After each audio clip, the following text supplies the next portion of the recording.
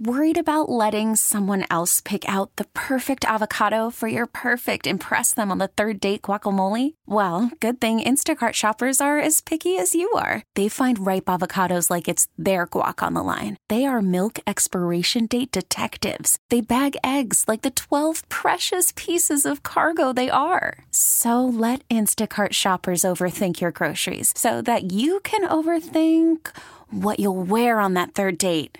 Download the Instacart app to get free delivery on your first 3 orders while supplies last. Minimum $10 per order. Additional terms apply. Jonah Dillon is the Memphis Tiger football program's beat writer for the Commercial Appeal. You can follow him on Twitter, on X, at the Jonah Dillon.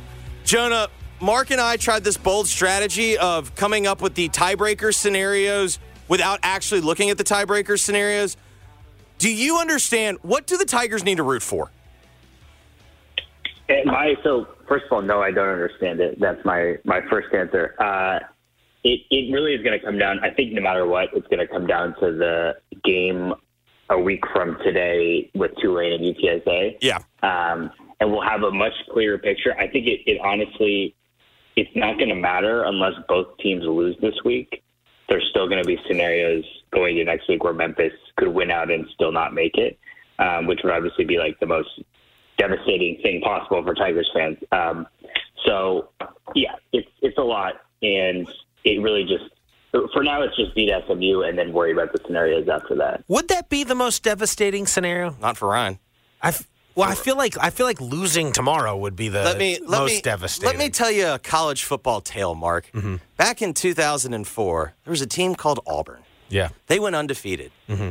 But because Oklahoma and USC also went undefeated, and also the year before they hosted USC and got beat like 30-0, they got left out. Mm-hmm. They didn't have to go and take the beating that USC would have inevitably given them again, and instead they get to play victim the whole time. Like the only undefeated SEC team to never be a national champion. Yeah, but this is a little different. This would be the only Tigers 7-1 team. If you would have told me at the beginning of the year they go 7-1 and could miss and literally would miss the championship game, I would have been shocked. But yeah. you think about going to a New Year's Six Bowl and the amount that brings your program, especially a program that's trying to get other conferences to notice them, and to theoretically do what you need to do to get there, and then have a tiebreaker deny you. I feel like for the way that things have gone this season, that would be a pretty brutal scenario. I mean, the reality is, if they get to a New Year's Six Bowl, I think they can lay legitimate claim to being the best Group of 5 program in the country right now. Because they can say they've been to the New Year's Six Bowl 2 times in 4 or 5 years, and Cincinnati's not a Group of 5 team anymore. UCF's not either. UCF's not a group. Like, I think they can legitimately, I think going into the offseason, go, we are the best Group of 5 program in the country. I think that's fair. I guess, Jonah, I'd ask you this. What does that mean right now? Yeah. Yeah, I mean, it depends. It depends what it means like going to next year when the playoff expands, and we still don't know exactly what it's going to look like, and we're still trying to figure out what's going on with Oregon State and Washington State. But, if that means that you go into every season as the favorite to make the playoff, I think that does mean a lot. One, it's dependent on, I do think this year has gone well for the league in the sense that it still seems to me, and maybe this is partly a byproduct of JMU not being able to be ranked, but very clearly the College Football Playoff Committee still views the AAC as the best of these leagues. It seems like. Yeah, I'd be a little bit concerned about the Mountain West, especially depending on what happens with those 2 Pac-2 schools or whatever. And also that they've beaten up each other a little bit this season. But they do that every year. So this would be my question.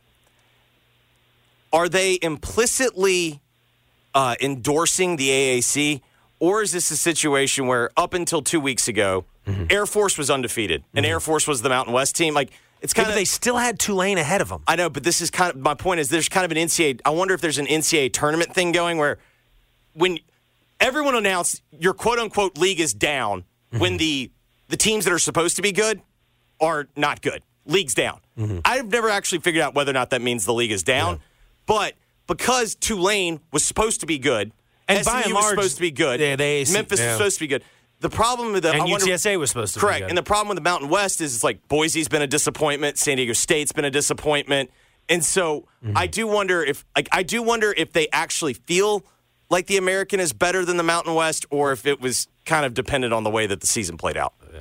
Well, there'll be another recalibration because SMU is going to leave after this year. So we'll see, but they got to beat SMU first. Jeffrey does not like their chances, Jonah.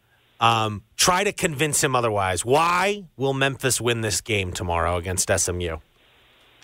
Yeah, okay. First of all, it's going to be a close game, which is exactly what I said last week before the Charlotte game when Memphis was supposed to be. Yeah, you almost pulled off. I told Mark on Monday, if you would have nailed that prediction, I would have framed that. I would have framed that story and just always, it would be my Twitter bio, that picture.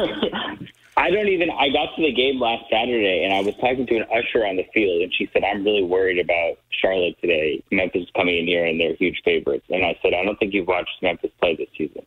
Because it's never going to be easy. I think it's going to be a close game. I think it's going to be a shootout. I think it's going to be a tough matchup for Memphis, obviously. SMU is really talented. They're kind of the class of this conference, especially with how much they've basically just blown out every team they've played. Obviously, they haven't played anybody in the conference who's considered to be a good team. I think Seth Hennigan is probably playing, aside from his injury, he's playing the best football he's played at Memphis over the past couple weeks, and that has to give you confidence. And I think it really just comes down to the defense has got to force takeaways. I think that's what it comes down to, because I don't think that the Memphis defense can really stop the SMU offense, given how they've played this season. If they can force some turnovers and it's a shootout, I think Memphis is a shot. They've been in those games all year, and there's no reason why they can't, have the ball last in a crazy game. No, I mean, to be clear, that's the formula for them winning. If you tell me that they force, they win the turnover margin 2-0 or whatever, they win it by 2, maybe 3-1, whatever, they're +2 in the turnover margin, I would expect that the game's very close. I just am very concerned Memphis.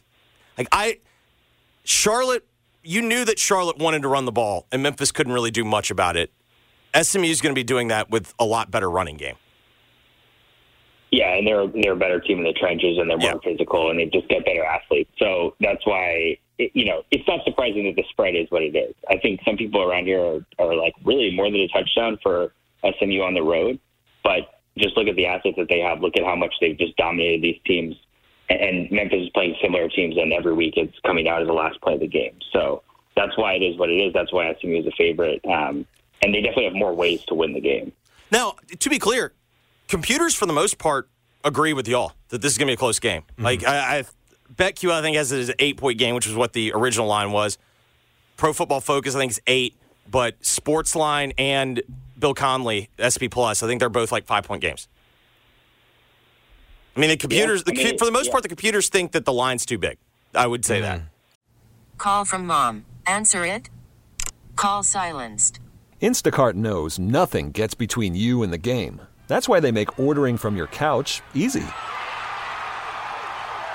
Stock up today and get all your groceries for the week delivered in as fast as 30 minutes without missing a minute of the game. You have 47 new voicemails. Download the app to get free delivery on your first 3 orders while supplies last. Minimum $10 per order. Additional terms apply. Interesting.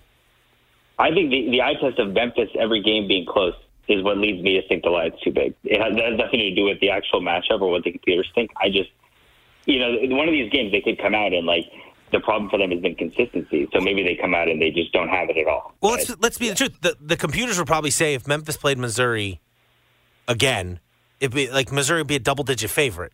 But Memphis played them close. Memphis played them within one score, ultimately. Again, it was, Missouri, the team that was supposed to win won. But this team, I think this is a team that plays up and down to its competition. Is the point I'm making, and so I don't know if we can. I don't know if that would be my spin zone to the argument of, well, look at what SMU's done to these crappy AAC teams compared to what Memphis has done to them. SMU by and large has won convincingly. Memphis by and large has eked out wins ultimately, but my gut tells me this is, I don't know if it's enough for them to win, but I think they play up and down to their competition. Yeah, I think they do. I mean, even the game against Missouri, Memphis was leading in that game, and they looked competitive throughout it. And they were leading in the Tulane game. Yeah. They were up by double-digit points in the second half. And then, obviously, the wheels fell off. But they've shown against these teams, Tulane would probably be picked to beat SMU at this point. Maybe it would be close. I don't know. I think they'd be favored. Yeah, so it's Memphis has shown, and that's why they've shown throughout the season they can play with these teams. So there's no reason why they can't play with SMU, especially at home. I just think SMU, they've got a lot of talent. They're going to be more physical, and Memphis is just, you can't have this play half the game and then kind of take your foot off the gas and wait until it's the fourth quarter to start playing again. Like, if that happens, SMU is going to be too far ahead and they're not going to be able to come back. Now, Jonah, you were not here for the last 2 6-6 seasons that Ryan Silverfield had. You've only been here for the best Ryan Silverfield season. By the way, congratulations. Yeah. You're Consider yourself lucky. How big is this for him? I mean, ultimately, I don't think his job is on the line by any means. He's 8-2, but just with, you've been around this fan base now, you know the vibe. How important, and you talk to people behind the scenes. What is the significance of this game for Ryan Silverfield tomorrow? Yeah, I think it's pretty significant. I mean, I'm trying to gauge. We were talking before the Tulane game. Is that the biggest game under Silverfield? And I think we need to at least have the same conversation before this game. Now, this is bigger now. They've played this into bigger than the Tulane game because there's championship implications, I would say. Yeah, this one is like the Tulane game. There was part of it, which was, if Memphis loses this game, there's still a path for them to get back to contention. They obviously did that. But now this game this is it. If you lose the game, that's it. There's no chance at reaching the conference championship. I think the problem is if they lose this game, they even go win next week, they're 9-3.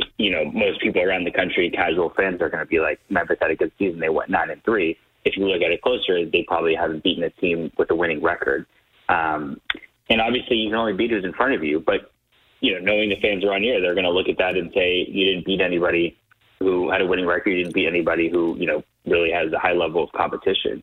So I think even though it's theoretically going from 6-6 to 9-3 would be like good momentum going to next season, I think there would be kind of a section of the fan base that would be a little bit iffy about the direction given the teams that are in the AAC and given that SMU is leaving after this. Yeah, I think that's fair.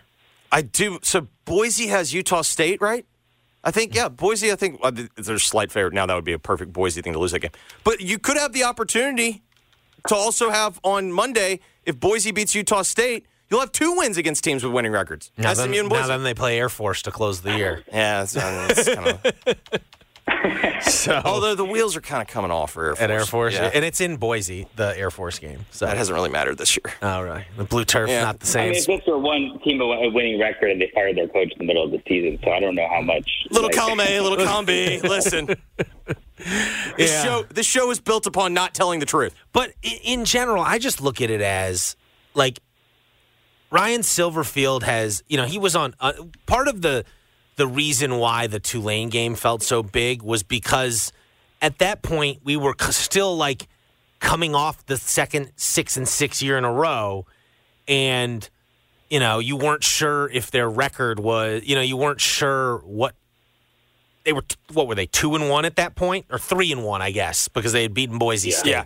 They were 3-1. It was still early in the year, and this is different now because it's so late in the year, and ultimately they're probably going to have a chance at a 10-win season no matter what happens against SMU because they're probably going to beat Temple and they'll have a chance to win a 10th game in the bowl game. But he hasn't, to your point, Jonah, and Jeffrey brought this up, he hasn't done enough to convince people that, this is completely fixed, so to speak, or that this program has momentum. It feels like every time they've been on the cusp of recapturing some legitimate momentum, something has happened. And this would be a chance to really recapture some momentum for the program, it feels like. But this is it, too. This is the last chance, right? Because this is the last chance till next season, probably, yeah, right? Exactly, because if you lose this game, you play Temple. Temple's not very and you're going to I guess you could make if the you got argument, the right team in a bowl game. If you got if you went to the Military Bowl and played like Clemson and beat Clemson. But the problem is, but I don't know if that's going to happen. You know what's going to happen in that case. Yeah. Well, they didn't care. And it's like, no, I know. Realistically, this is probably your last chance to capture some legitimate momentum until next season. That's what it feels and like. And that's why it's the biggest. Yeah, and that's why, like we said, it's probably the biggest game he's had. I mean, this is the most important game in terms of like legitimate implications with the conference championship that he's had. And this is the latest that Memphis has been relevant in that conversation. So you have to at least, like, again, with all the caveats that we've discussed, you have to at least say that represents momentum, because these conversations weren't happening last season or the season before that. So, what do you think? What happens tomorrow? Are we coming out of this weekend talking about Memphis one win away potentially from an AAC championship game appearance? Are we coming out of this weekend and really kind of probably starting the autopsy of the season, even though they have one game left? I think Memphis beats the spread, but I think SMU edges it. I think it's a close game. Something happens at the end. I think it's a shootout. Take the over like you should in every Memphis game. I think SMU they have a little bit more. I think Preston Stone is pretty good as he makes a play at the end of the game, and SMU wins by 3 points. I do wonder, is this going to get back to, because to your point about Memphis and the over, it's almost like, are they playing really a CUSA team? Because that CUSA overs, like it's just like, that game's getting into the 70s, the 80s. Like I wonder, are we going to get, is this game going to maybe be a little more, sometimes in big games, you'll see teams kind of come out a little gun shy. They don't really want to. Remember the last big SMU game? But last year, wasn't it like 30-27? Yeah, I'm talking more like the last big, like the 2019 game. Yeah, that was a shootout. Yeah. That was a shootout, ultimately. Memphis won by 2 touchdowns, but it was like it was back and forth until halfway through the fourth quarter, and Memphis got one stop. I want to say it was like an intercept. It wasn't a stop. It was like a turnover, I think, if I recall correctly. That game was wild. That whole game was nuts. That whole day was just insane. And then just Sonny going for 2 every time and just screwed up the line. Everyone's just like, oh my God, I don't even know what to do math-wise. Well, Jonah, good luck with the coverage tomorrow. We'll see you at Simmons Bank Liberty Stadium. Thanks for coming on the show. Yeah, thanks for having me. That was Jonah Dillon. Media member's dream. Tiger football beat writer for the Commercial 11 a.m. kick.